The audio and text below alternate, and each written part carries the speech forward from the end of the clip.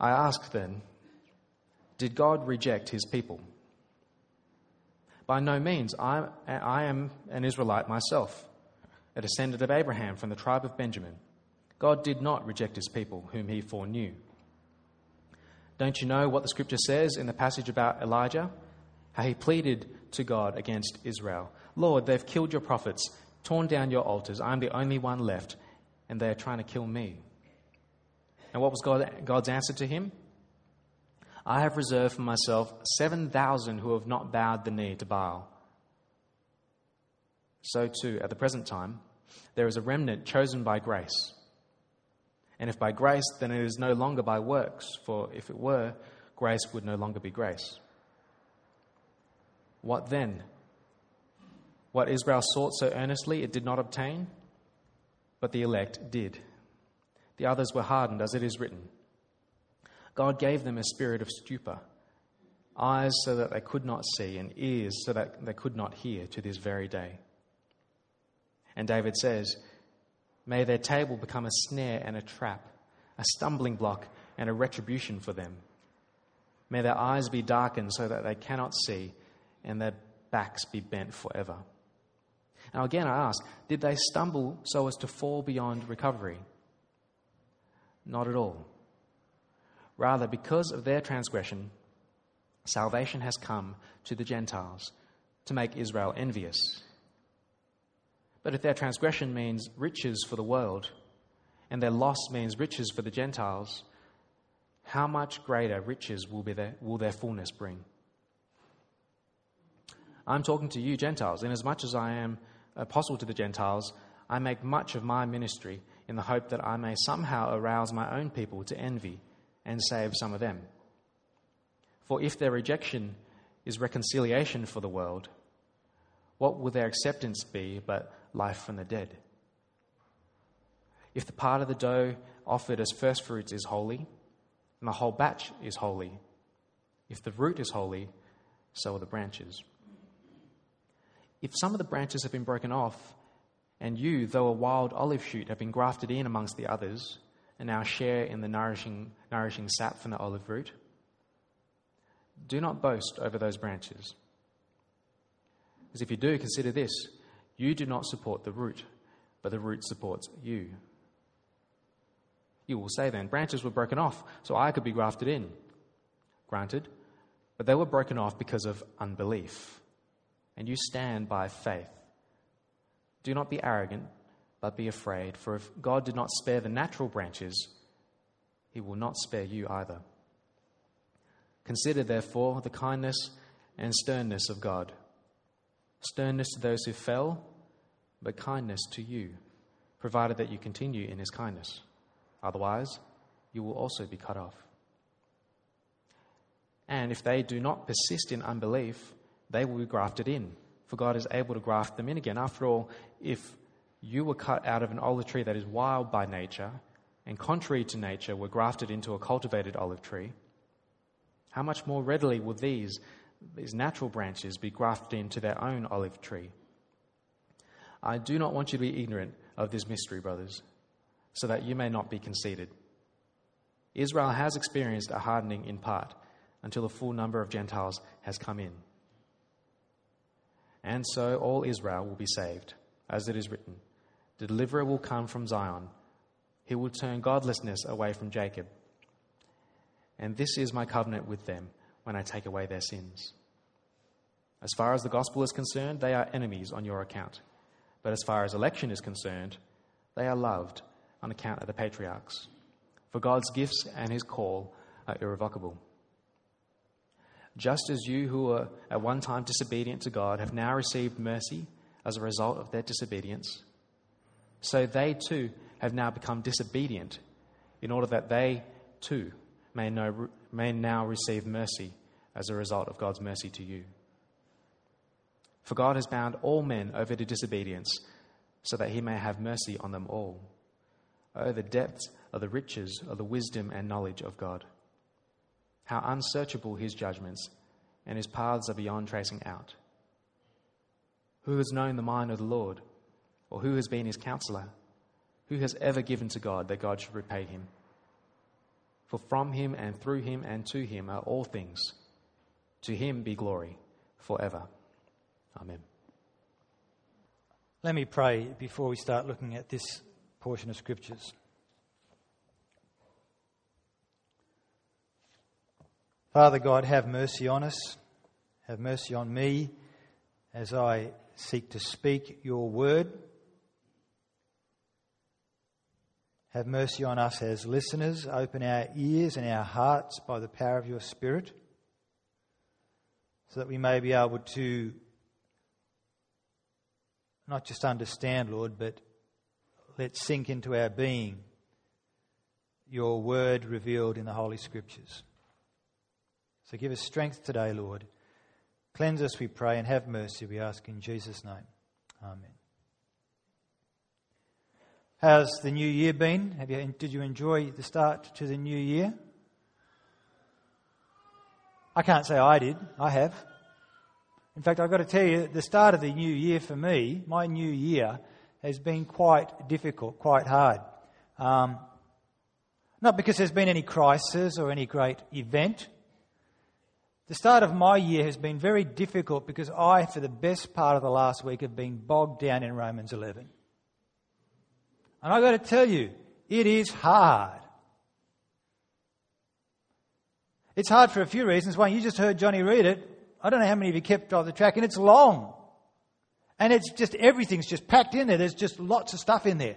And I think, should I do 3 talks on that or 1? It's just too hard. I'll do 1 talk. Get it out of the way. I'm going to do 2 talks, but the second one doesn't really count. Here's how I eat my dinner.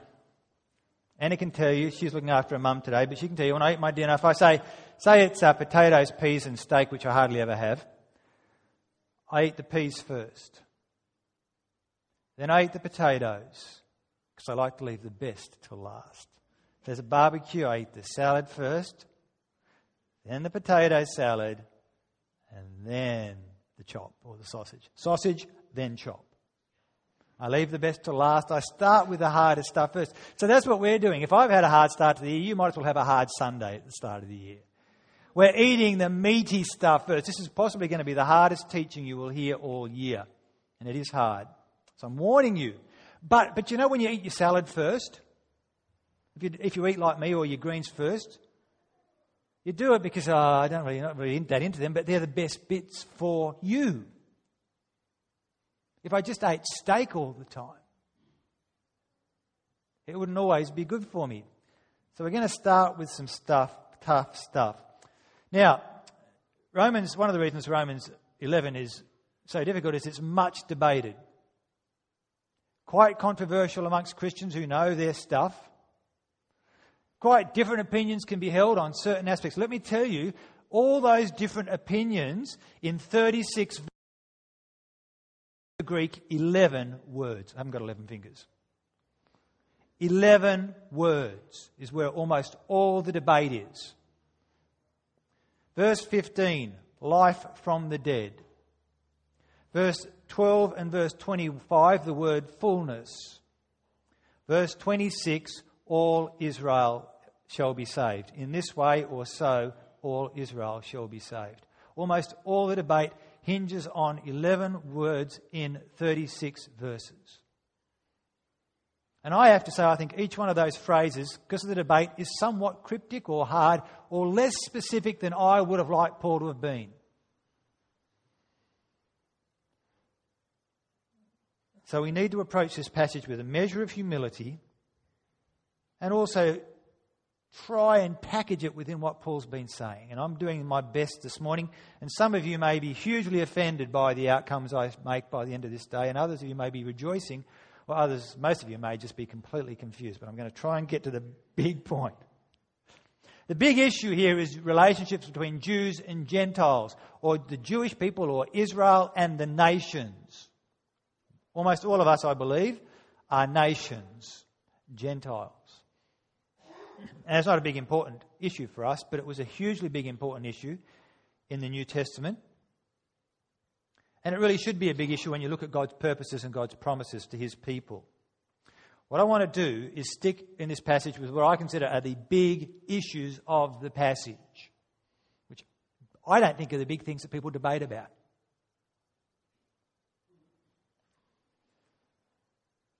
And here's what I think the big issue of the passage is. God is calling his people by his purpose, not by the strength of any other party, but by his power and his power alone, for the purpose of manifesting his glory and in his mercy and grace to his people. It might have been a bit of a mouthful. Again, I think the big issue here is that God is in the business of calling his people to himself, according to his purpose, according to his will. In other words, not by the strength of any other party, by God alone, by his power, to display, to manifest to the whole cosmos, if you like, his mercy, which will display the gloriousness of his nature. That is, I think, the big issue. So we're going to look at this passage under 4 headings, pretty much those 4 headings, which is God's people, God's purpose, God's power, and God's mercy, which is where it ends, God's mercy. Firstly, God's people, and this is really where the debate gets most intense and complex. And so I'm going to start actually with another passage, the writing of Paul to the Ephesians, which was a church that it would seem had Jews and Gentiles in the church, in what today we would call Turkey. Paul writes in chapter 2, addressing Gentiles, addressing the nations, the non-Jew. Therefore, remember that formerly you who are Gentiles by birth and called uncircumcised, you didn't have the sign of being a Jew, by those who call themselves the circumcision, that's the Jews, that done in the body by the hands of men. Remember that at that time you were separate from Christ, separate from the Messiah, excluded from citizenship in Israel, and foreigners to the covenants of the promise, without hope and without God in the world. You Gentiles, all of us. But now, in Christ, in Messiah Jesus, you once who were far away have been brought near through the blood of the Messiah. For he himself is our peace, who has made the two one, and has destroyed the barrier, the dividing wall of hostility, by abolishing in his flesh the law with its commandments and regulations. His purpose was to create in himself one new man out of the two, thus making peace. And in this one body to reconcile both of them, that is Jew and Gentile, to God through the cross, by which he has put to death their hostility, this division between Jew and Gentile. For through him we both have access to the Father by one Spirit, for the people of God, one Father. Consequently, Gentiles, you are no longer foreigners and aliens, but fellow citizens with God's people and members of God's household, built on the foundation of the apostles and the prophets, with Messiah Jesus himself as the chief cornerstone. In him, the whole building is joined together and rises to become a holy temple in the Lord. There's a lot in that, but the two, Jew and Gentile, have been brought into one by the blood of Christ Jesus, through whom they grow to be one temple. Paul says exactly the same thing throughout Romans. It's a longer argument in Romans. Romans chapter 1. The theme statement of Romans. Paul says, I am not ashamed of the gospel, the good news of Jesus, because it is the power of God for the salvation of everyone who believes, everyone who has faith. First for the Jew, amen. Then for the Gentile. Go to chapter 3, verse 28. Paul says, we maintain that a man is made righteous or justified by faith apart from observing the law, that is the Jewish law. Is God the God of Jews only? Is he not the God of Gentiles too? Yes, of Gentiles too. He is our God. Since there is only one God who will justify, make righteous the circumcised by faith and the uncircumcised through that same faith. Come to Jesus, come to Messiah by faith, made righteous, saved. One people. Chapter 4, he goes and talks about Abraham, to whom God made great promises, to bless through his people the whole world. Paul says in verse 9, is the blessedness spoken of only for the circumcised, only for the Jews, or also for the uncircumcised? Well, we've been saying that Abraham's faith was credited to him as righteousness. Abraham had faith, that's why he was righteous, says Paul. So down in 11b, so then he is the father, Abraham is the father of all who believe but have not been circumcised, in order that righteousness might also be credited to them. Go to verse 13. Let me double check my verse. Go to verse 16. Therefore the promise comes by faith. All the promises to Abraham to be included in God's family come by faith, so that it may be by grace and may be guaranteed to all Abraham's offspring, who are, well, not only to those who are of the law, but also to those who are of the faith of Abraham. He is the father of us all. By faith, he becomes your father in Jesus, even if you're not a Jew. As it is written, I have made you a father of many nations. He is our Father in the sight of God, in whom he believed, the God who gives life to the dead and calls things that are not as though they were. In other words, if you're a Gentile, you're a child of Abraham by faith in Jesus. Father Abraham had many sons. That children's song, many sons has father. I am one of them, and so are you. So let's all praise the Lord. Paul's very, very clear on this. Chapter 8, verse 15. You did not receive a spirit that makes you a slave again to fear, but you received the spirit of sonship.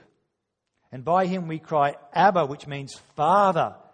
The Spirit himself testifies with our spirit that we are God's children. Now, if we are children, then we are also heirs, heirs of God and co-heirs with the Messiah. I'm just repeating what the argument of Romans. There is one people of God, saved by faith in Jesus the Messiah, the Jewish Messiah. There are not two people of God. They've been united. So that Abraham is the father of us all. If you go to Galatians, another letter of Paul's, to another mostly Gentile church that's been influenced by Jewish teaching, Paul says in 3:26, you are all sons of God through faith in the Messiah Jesus. For all of you who were baptized into Christ have clothed yourself with Christ, with the Messiah. There is neither Jew nor Greek, nor slave nor free, male nor female, for you are all one in Christ Jesus. If you belong to Messiah, then you are Abraham's seed, Abraham's descendant, and heirs according to the promise. Okay, a lot of effort, because the Scriptures say again and again and again, in Christ Jesus there is one people of God, united in Christ Jesus, Jew and Gentile. Ramming that home. Here is the problem of Romans 9 to 11. What about the Jews? That's great. But what about the Jews? Because the Jewish Messiah came, and by and large the Jewish people rejected their Messiah, and the Gentiles, the nations, were the ones coming to put their faith in the Jewish Messiah. What is going on? And it's the same today by and large. Most of the Christian church is made up, like we are today, of Gentiles.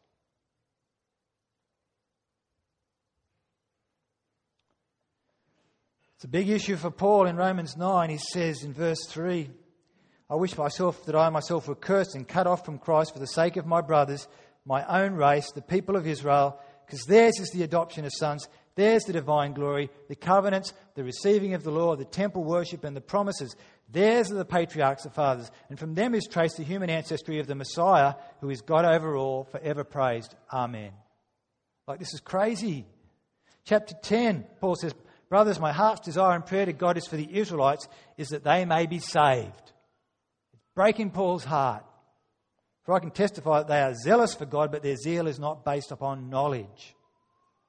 Why aren't the Jews, my brethren, coming to faith in the Messiah? Well, Paul has two basic answers. And it starts with a very key statement, the paradigm statement, I think, for these three verses, in chapter 9, verse 6, where Paul says, listen, it's not as though God's word had failed. God hasn't made a mistake. He is faithful to his promises. For not all who are descended from Israel are Israel. Paul goes into an argument saying God's promises stand, but God is sovereign, and he's always been sovereign. And from within the nation, the descendants of Abraham, he has called to himself a remnant, a faithful remnant. In other words, within Israel there is the true Israel. And it's always been that way, he argues in chapter 9. Because God is sovereign. When you get to chapter 10, rather than having that Godward perspective, Paul then has the human perspective of why Israel has turned from their Messiah. It's because they chose to. They rejected their Messiah because the Messiah says, you cannot save yourself, I have to save you. And Israel wants to keep following the law and thinking that they can save themselves. And so they reject Jesus, who says you cannot save yourself. So from a human perspective, Paul says, why is Israel not coming to faith in Jesus? Because they choose to reject him, because they think they can do it themselves, because of pride. In verse 20 of chapter 10, Isaiah boldly says, I was found by those who did not seek me. I revealed myself to those who did not ask for me. But concerning Israel, he says, all day long I have held out my hands to a disobedient and obstinate people.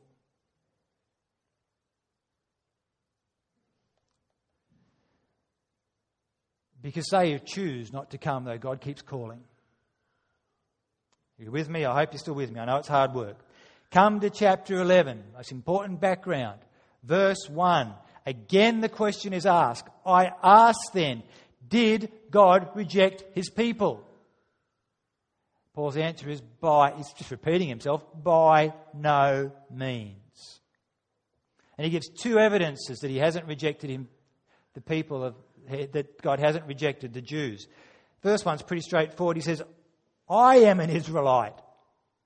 I am a descendant of Benjamin, a descendant of Abraham from the tribe of Benjamin. Look at me.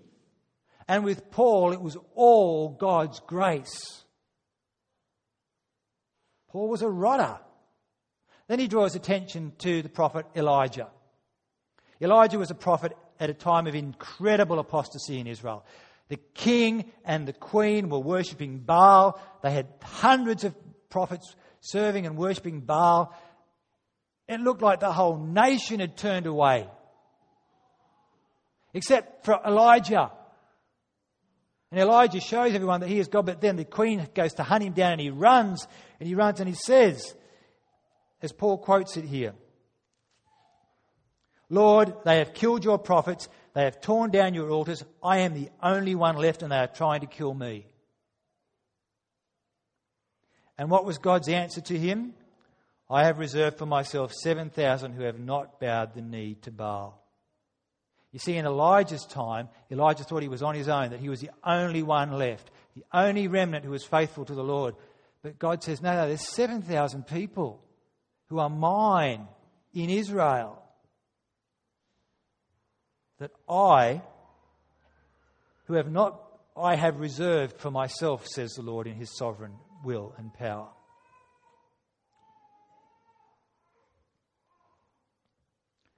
There is an Israel amongst Israel. There are the people of God amongst the people of God. And so it is today. So in verse 7, what then? What Israel sought so earnestly to it did not obtain, but the elect did. And the others were hardened, as it is written, God gave them a spirit of stupor, eyes so they could not see, and ears so they could not hear to this very day. And then he quotes from David in the Psalms. All the good things given to Israel have just become a trap and a snare for them, and they reject them. But God is doing his work amongst them despite that. May their eyes be darkened so they cannot see, says David, and their backs be bent forever. So is it hopeless? We ask the question again. Is it hopeless? Paul says in verse 11, again I ask, did they stumble so as to fall beyond recovery? And again the answer, not at all. You see, Israel, the Jews still exist. They still exist today. Israel as a people. And God is still at work amongst them, particularly to bless the nations, because God said through them He would bless the nations. God is at work amongst Israel to bless the nations. So in verse 15, if their rejection is the reconciliation of the world, what will their acceptance be but life from the dead? Verse 12, if their transgression, their false step means riches for their world, if their loss means riches for the Gentiles, how much greater riches will their fullness bring? See, as Israel rejected, it kind of made space for the Gentiles to come to faith, for the nations to come to faith. And the faith of Jesus Messiah, the Jewish Messiah, wasn't an exclusively Jewish thing. And we have all come to faith, not all of us, but I'm sure many of us have come to faith as Gentiles. We view our religion as a non-Jewish religion, which is a false presumption. But it's kind of made space for us. We've been blessed by God's dealings with Israel. But that is not the end of the story. Paul has two illustrations. The first, I believe, shows how God is blessing the world through Israel. Verse 16, if the part of the dough offered as first fruits is holy, if God's calling upon Israel is holy, then the whole batch is holy. If the root is holy, so are the branches. Makes sense. If the first bit's holy, then it spreads through the whole thing. Even those included through faith in Jesus who are foreigners. The second illustration is more detailed. And it's kind of weird. It's quite a strange illustration. It's a contrary to nature illustration. In ancient times, they would grow lots of olives in the Mediterranean. And you might have an olive tree growing wild. You know, if we've got a wild tree, it's probably not going to be very fruitful. It probably doesn't come from a good source and you're not tending it and caring it. But the wild tree can be very, very healthy. It's got its roots deeply set. So what they at times do is get a cultivated branch or cultivated branches from a good olive tree and graft them into the wild olive tree. And what would happen? That would pick up all the nutrients from the deep roots and you would quickly, within a season or two, have fruit on the grafted branches instead of waiting for a whole tree. Now what Paul says here is the exact opposite of that. If some of the branches have been broken off the olive tree that God established, and you, Gentiles, though a wild olive shoot, have been grafted in among the others and now share the nourishing sap from the olive tree, do not boast over those branches. If you do, consider this, you do not support the root, but the root supports you.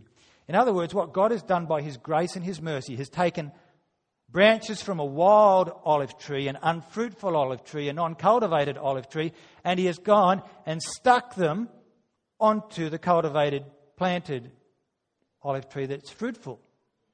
That's, why would you do that for?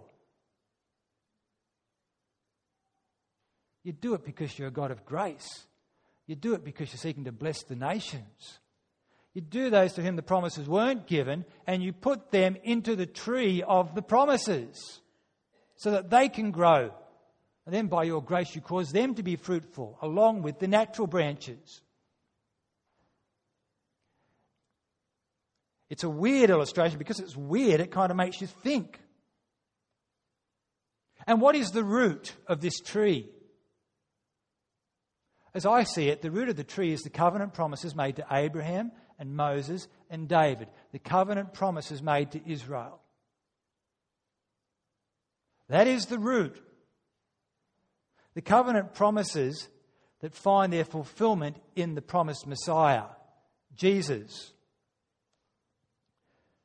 who, when we get to Romans 15, Paul says, quoting Isaiah, the root of Jesse will spring up, the one who will arise to rule the nations, and the Gentiles will hope in him. Jesus is the root of even Jesse, father of King David.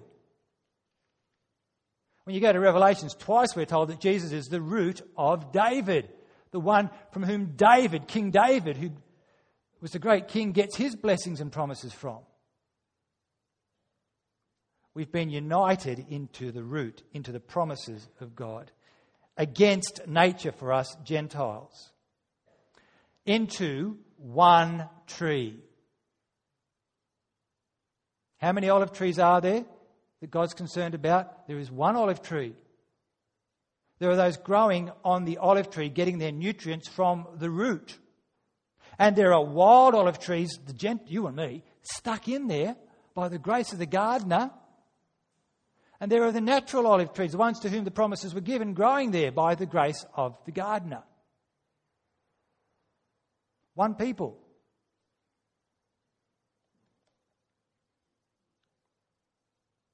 One new Israel. In Ephesians 4, I'm just ramming this point home. Make every effort to keep the unity of the Spirit through the bond of peace, because there is one body, one Spirit, just as you were called to one hope when you were called, one Lord, one faith, one baptism, one God and Father who is over all and through all and in all, one olive tree. And how are you included into this olive tree? How can you be part of that fruitful olive tree that God is at work amongst? Well, have a look at verse 19, which is actually a warning. You will say then, the Gentiles, branches were broken off so that I could be grafted in. Well, granted. But they were broken off because of unbelief, a lack of faith. And you stand by belief, by faith. Do not be arrogant, but be afraid. For if God did not spare the natural branches, he will not spare you either. You are included by faith and faith alone, which is the message throughout Romans that Paul has been ramming home, by trusting in the Messiah. That's the only way. So is this to say that there is no longer any ethnic Israel, any Jew? Like that's old covenant, that's done with. Well, no, not at all. But it does say that there is no guarantee, if you are a Jew, that you are part of God's people. Because there is an Israel within Israel, and always has been and always will be. And you receive that by faith in the Messiah, the one to who is promised to you. Paul says to the Gentiles here, don't you dare look down on your Jewish brothers or your Jewish non-brothers who are outside the church. Rather, as for most of us, as Gentile believers, we are to hold the Jewish people in the highest esteem. Because we have been grafted into their tree by God's grace.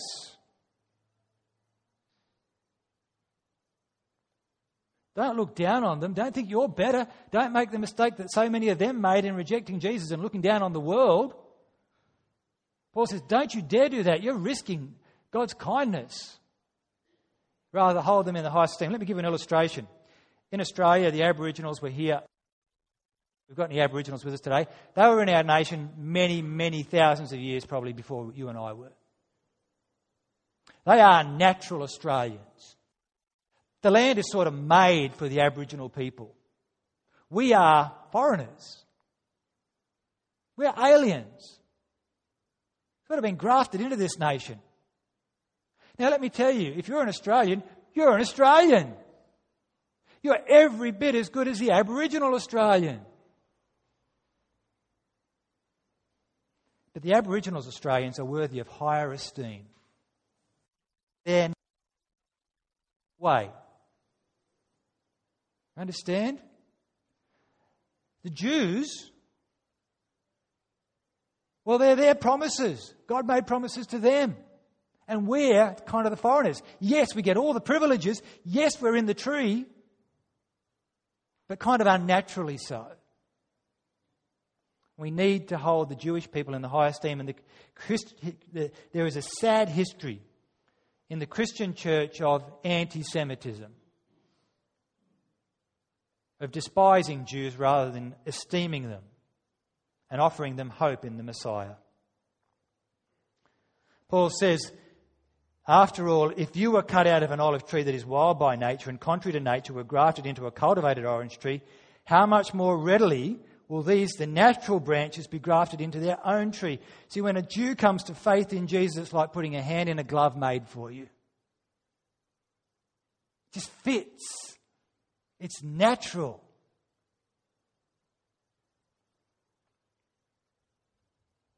And the church, I don't know if you've thought about this because we're kind of weird, the church is by nature a Jewish family. We're the ones welcomed into the family. And there is one family, one people of God, all children of Abraham, according to God's promise, by God's purpose, united in the Lord Jesus the Messiah. Good, that's my comments on God's people. God's people, however, are tied to God's purpose. Who He has gathered, He is gathering His redeemed people, redeemed by the blood of His own Son, under the lordship of Jesus, His Son, as new creations to manifest His glory. God is calling people, whether Jew or Gentile, to manifest His glory, and there is to be unity amongst His people, the church. One of the main reasons Paul wrote the entire letter of Romans was to encourage the Jews and the Gentiles in the Roman church to be united. Let me give you a bit of a history lesson. In AD 49, Emperor Claudius kicked all the Jews out of Rome. Troublesome people. Perhaps extra troublesome because of this Christian stuff that was going on. As far as Claudius was concerned, it was all Jews. So the Jews got expelled. Well, how do you think the church was when it first started in Rome? It was probably almost all Jews who had been spread, Jewish Christians who had been spread from Jerusalem and others, coming to Rome and creating communities of faith in Jesus. And then Gentiles were coming into this faith. When the Jews leave, who's left? All the Gentiles, all the Romans and others, forming church. For 5 years, till Claudius' death, the Jews were expelled from Rome. When Claudius died, they were allowed to come back, and many of them did. Now, if you're a Jewish Christian coming back in, you're coming into a very different church. Before they left, probably the church secretary, the deacon, whatever the names you want to use, they were probably all Jews.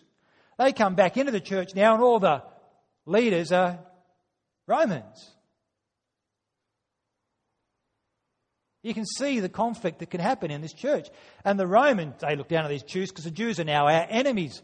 And Jews were basically the enemies of Christians at this time, as a generalisation. And the Jews come back and say, hold it, we're the people of God. You see the problems? So Paul is writing to this church that they might be united because they are one family in Christ Jesus. And Paul is particularly writing to humble the Gentiles. You and me, because they've been saved only by grace and they owe the Jews a debt. Verse 17. If some of the branches have been broken off and you, though a wild olive shoot, have been grafted in among the others and now share in the nourishing sap from the olive root, do not boast over those branches. If you do, consider this, you do not support the root, but the root supports you. Verse 20. They were broken off because of unbelief, and you stand by faith, so do not be arrogant, but be afraid. For if God did not spare the natural branches, He will not spare you either. There is no place for boasting. There is no place for superiority. There is to be unity in the church. God is gathering His people as one church to display His faithfulness and His mercy and His glory. And so we come to the most debated, probably the hardest verses in the chapter, verse 25 and 26. As far as the gospel is concerned, the Jews, that is, are enemies on your account. Yes, most of the Jews are opposing the gospel and Christians. But as far as election is concerned, says Paul, they are loved on account of the patriarchs. God did make promises to save His people, the descendants of Abraham. Oh, I read the wrong verses. It's making sense to me. I read 28, sorry. Verse 25, Paul writes, I do not want you to be ignorant of this mystery, brothers, so that you may not be conceited. See, I don't want you Gentiles to be arrogant. Israel has experienced a hardening in part until the fullness of the Gentiles has come in. And in this way, all Israel will be saved. Or so, or in this way, accordingly, all Israel will be saved. As it is written, the deliverer will come from Zion. He will turn godlessness away from Jacob. I think what's being said there is that God is faithful according to his promise. All Israel will be saved, as was God's intention when he called Abraham and made great promises to him. God is faithful. And I think he's saying, that olive tree, I'm going to preserve it. I'm going to look after it. The question, the debate there is, there's a couple of debates. There's a lot of debates that happen over this verse. I won't go into all the details. You can read it yourself. There's one debate is, what is all Israel? Is it all of God's people, Jew and Gentile? Is it just the elect Israel? Some would say it's all Jews, and that just cannot be justified from anything in Romans or elsewhere in the Scripture. But the other debate is Paul talking about a now time, today, or has he got a future perspective so that one day down the track around the time of Jesus' return, which is why it gets back to the raising from the dead argument and the full number arguments, there's going to be a large influx of Jews coming to faith in Jesus. Or in the millennium, as some people would see, will there be a whole resurrection of Jews? I don't know. It all gets so confusing. I will say this. Whichever view you take, you are taking it based upon a handful of words, which are cryptic. I've wrestled with them. I don't find them easy. My own conviction is I don't see any, this is my personal conviction, I've worked hard at it and I've read lots of things, I don't see any future sense in this passage. And I've looked for it, and I probably thought that before I came to this passage, but I don't see any future prophetic sense in this passage anywhere. And many people will disagree with me, many godly, wise scholars, and many people will agree with me. But that's my conviction as I've come to it. But God, the bottom line is, there is assurance. God will save his people. What is God doing now with his people Israel, with those who he called ethnic Israel? What is he doing? Well, he's actually trying to provoke them to jealousy. He's making space for Gentiles to come to faith, and in doing so, he's provoking them to jealousy. As if they will look at the church, they will look at the Gentiles and the Jews who are part of the church and say, I want some of that. We saw this it's there in chapter 10, verse 19. I'll just read a few verses. Paul says, did they stumble in verse 11 so as to fall beyond recovery? Not at all. Rather, because of their transgression, salvation has come to the Gentiles to make Israel envious. Verse 13, I am talking to you Gentiles, inasmuch as I am the apostle to the Gentiles. I make much of my own ministry in the hope that I may somehow arise my own people to envy and save some of them. This is a massive challenge. However you view this passage. I don't know many Jews. And my guess is most of you don't know many Jews. I've known a few, none as close friends. Not because I'm trying to avoid them, I just don't meet them. I don't live in Dover Heights or St Ives or New York, Brooklyn or Israel. But the challenge is that the Jewish people should be able to look at the Christian church, they should be able to look at Christians they know and say, it's not like that for me. The work of the one Spirit of God should be so powerfully seen in God's church and amongst God's people that the Jewish people should look and say, it's not like that for us. I want some of that. We should be making them envious by the power of the Spirit of God, working righteousness and love and joy and peace and patience and kindness amongst us. There's a challenge. That is the call to the Gentile church. that the Jews might call on their Messiah and be grafted back in. And you know, it is happening to a measure. There are more people calling themselves Messianic Jews who have discovered Jesus as a Messiah. It is happening to a measure. And may it continue. And may we, this Gentile, mostly Gentile church, play our part of loving our Jewish brothers and sisters and setting a godly example in all that we do. God's people, God's purpose, God's power. How is God going to do it? Well, how is God going to do with this great work of this olive tree and grafting these people in from whether Jew or Gentile? He's going to do it by His power. It will be His work. It will be according to His purpose. It will be according to His will. And it will humble us because it's all God's work. There's much of the language of God's sovereignty that we encountered in chapter 9 in this chapter. I can see you're starting to wilt with the heat, so I'm going to try and skip on. And this is a tough passage. But God is able. Verse 22. Consider the kindness and sternness of God. Sternness to those who fell, but kindness to you, provided that you continue in this kindness. Otherwise you will be cut off. And if you do not persist in unbelief, they will be grafted in, for God is able to graft them in again. For goodness sakes, He was able to take a wild olive tree that was totally unproductive, take a cutting, graft it into the natural one and produce fruit out of it. You reckon it won't be easy to pick up the natural ones and stick them back in? God is able to save Jew and Gentile and bring them into His family. He does it according to His will and His sovereign purpose.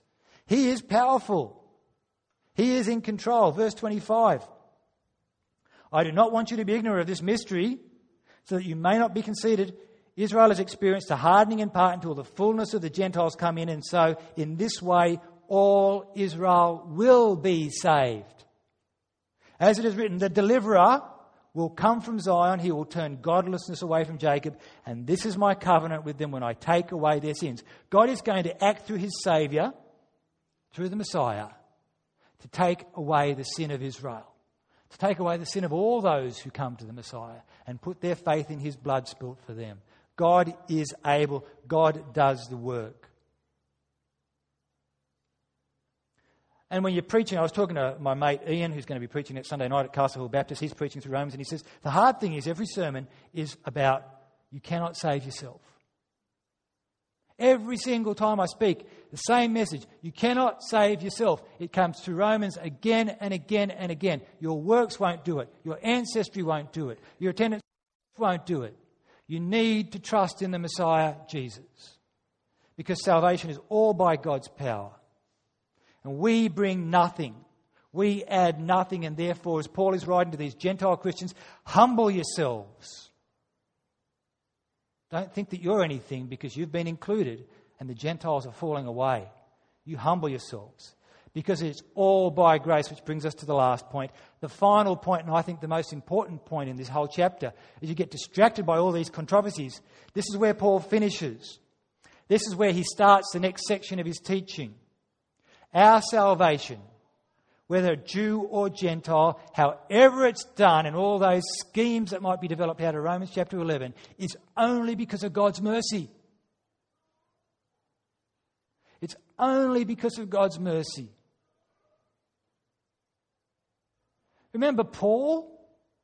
He says, look, God's still at work amongst the Jews. Look at me. I'm a believer in Jesus, the Messiah. I'm in the olive tree. And Paul was persecuting the church. Paul was totally opposed to Jesus as much as any man could do, till God by His grace went and called him to Himself and said, you're mine. You're my servant. Look at Elijah. He thinks he's all on his own. And yet God by His grace says, I have reserved for myself 7,000. All by God's mercy. All by God's grace. Verse 5 of chapter 11. So at the present time, amongst the Jews, Israel, there is a remnant chosen by grace. And if by grace, then it is no longer by works, because if it were, grace would no longer be grace. It's all God's gift and grace. Even with the grafting. Verse 22. Consider the kindness and sternness of God. Sternness to those who fell, but kindness to you, provided that you continue in the kindness. Otherwise you also will be cut off. And if they do not persist in belief, they will be grafted in, for God is able to graft them in again. All by God's grace, even the fallen Jews can come back. The end of the argument, it all finishes on mercy. Verse 30. Just as you, who were at one time disobedient to God, have now received mercy as a result of their disobedience. So us Gentiles who were disobedient, we've received mercy on account of the Jews' disobedience.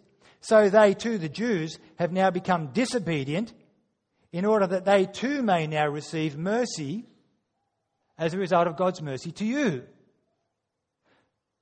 Here's where Paul finishes. This is the end of his argument. For God has bound all men, Jew and Gentile, over to disobedience so that he may have mercy on them all. It is all undeserved. The descendants of Abraham by nature, that is Israel, they're all wicked. They just kept failing again and again. They kept turning away. And yet God kept having mercy, and he will keep having mercy. Those of us who aren't descendants of Abraham, we are so wicked. We are so undeserving. We keep turning away from God again and again and again, willfully. And God is so merciful in calling us into his family. We don't even just belong there. We don't even belong there by nature. We're only there by God's mercy, his compassion. How does Paul start Romans chapter 12? You see, when he gets to the end of chapter 11, he's finished his big argument, and chapter says, I now want you to apply what it means to be a Christian. He says this, Therefore, in light of everything I've been saying for these last 3 chapters, I urge you, brothers, in view of God's mercy, to present your bodies as living sacrifices, holy and pleasing to God. If you read Romans chapter 11 and you walk away from it full of lots of thoughts and ideas about the end times and what God's doing in the place of Jews and Gentiles and schemes and stuff, well, there is a place for that. But you should be leaving Romans chapter 10 overwhelmed by God's mercy to both the Jew and the Gentile, because none of us deserve it. None of us deserve to be in that family of God. We're only saved through the love of Jesus. We're only saved by God's elective call. No place for boasting. I fear so often people get stuck in Romans 11 and they miss the big picture. It's not wrong to ask those questions that I've struggled with. But I think the big picture is clear that Romans 11 puts the emphasis on God. God is calling his people. He is doing it according to his purpose. He is on the throne according to his will. He is doing it not with any help from any other party, but purely by his own power. And he is doing it to manifest his glory in the cosmos.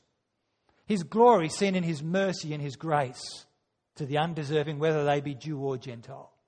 That is the big picture. And I reckon if you don't get that big picture from Romans 9 to 11, you haven't understood a thing.